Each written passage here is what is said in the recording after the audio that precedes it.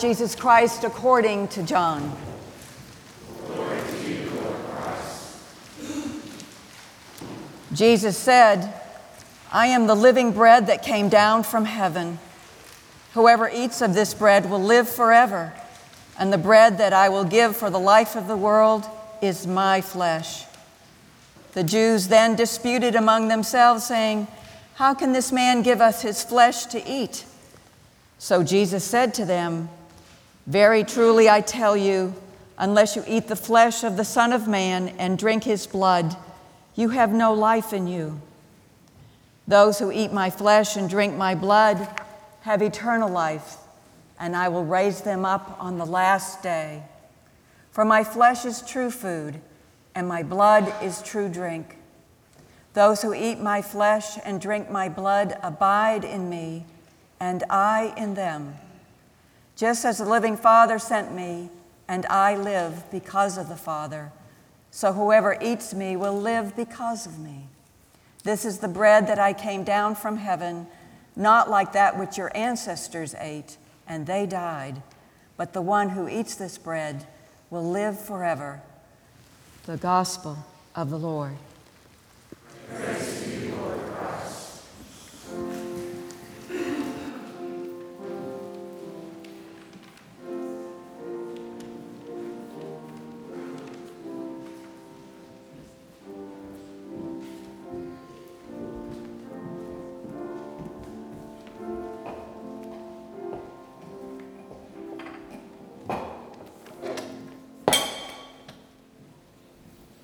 Be seated.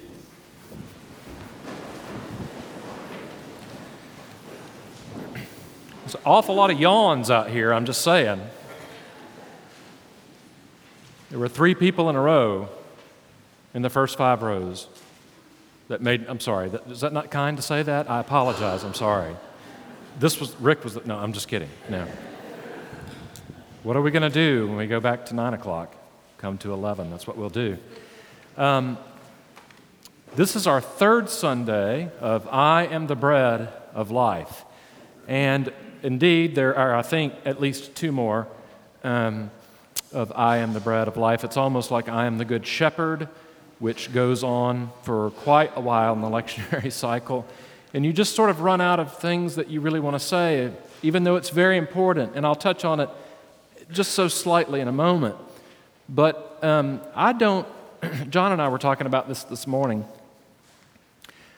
I lose sleep over sermons, all right? I go to bed at 12 or 1 o'clock and then wake up, and but last night I went to bed at 10. But I woke up at 4 thinking about the sermon, and he said he's the opposite. It's the opposite for him. And so the reason that I woke up at 4 is because I was completely convicted to change everything that I'd thought about the entire week. So if this sermon's really bad, come and talk to me this week, and I'll give you a good one on I Am the Bread of Life, okay? We live in a world now, thanks to Madison Avenue, that talks all the time about a key phrase that I want you to think about. It's servant leadership. That's the phrase that we hear all the time, servant leadership. A phrase, I dare say, that we wouldn't have were it not thanks to our Lord Jesus Christ. But there it is. But there were forerunners, and today we have David and Solomon. David has passed away, and his son Solomon is seated upon the throne, and we have these forerunners of leaders that we see, and we want them to be our leaders. Because when we hear Solomon say to the Lord, "I'm a humble servant, I'm but a child, I don't even know how to come out and to go in, and this is a many-numbered people, how can I possibly serve you?" And God bestows upon him the many great gifts that we hear about as Solomon the wise, and David too.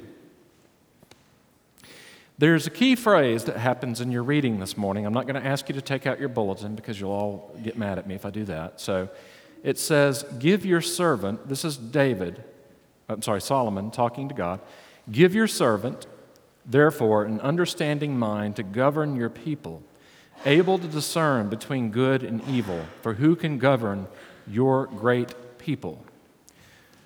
Now, you're not going to hear a political sermon, so don't worry about it. But here's what you're going to hear. That verse has been chosen by many presidential candidates. Presidential candidates choose a verse when they're sworn in. And my favorite one that ever chose it, remember I said this wasn't going to be a political sermon, was Matthew Vicente Santos on the West Wing. So there it is. See, it's not political at all. He's in the car with President Bartlett, who was the best president we've ever had. And he says to him, what verse have you chosen? And he says, give your servant, therefore, an understanding mind to govern your people, able to discern between good and evil. We've grown up in a very difficult world. It's hard times all over the place right now. Many things are difficult as we look out. And we want to copy and mimic servant leadership. I myself want to do that as your priest, as your friend, as whatever, a family member. I want to be a servant before all things. Yet, 9 times out of 10, I'm going to choose the law and not grace. Now, for those of you that think, oh, come on, you're being silly, how many of you are parents? Raise your hands.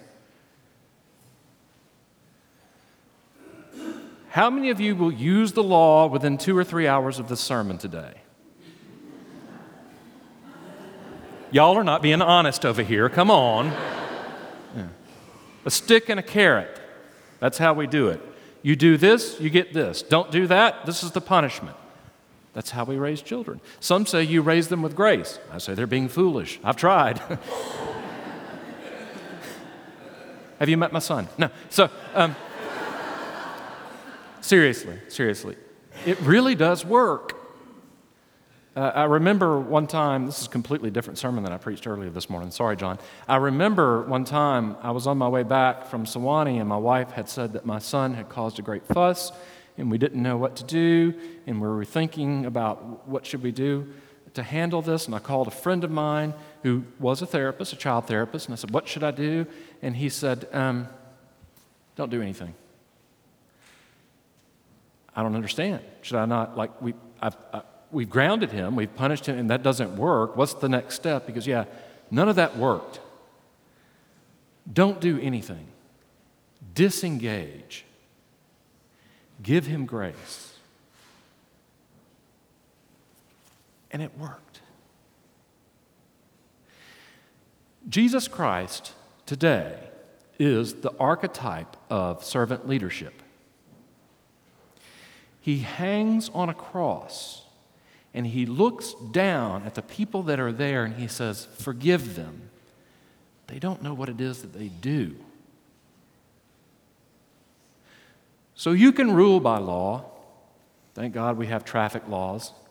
I've seen how few of you drive. But grace is the way.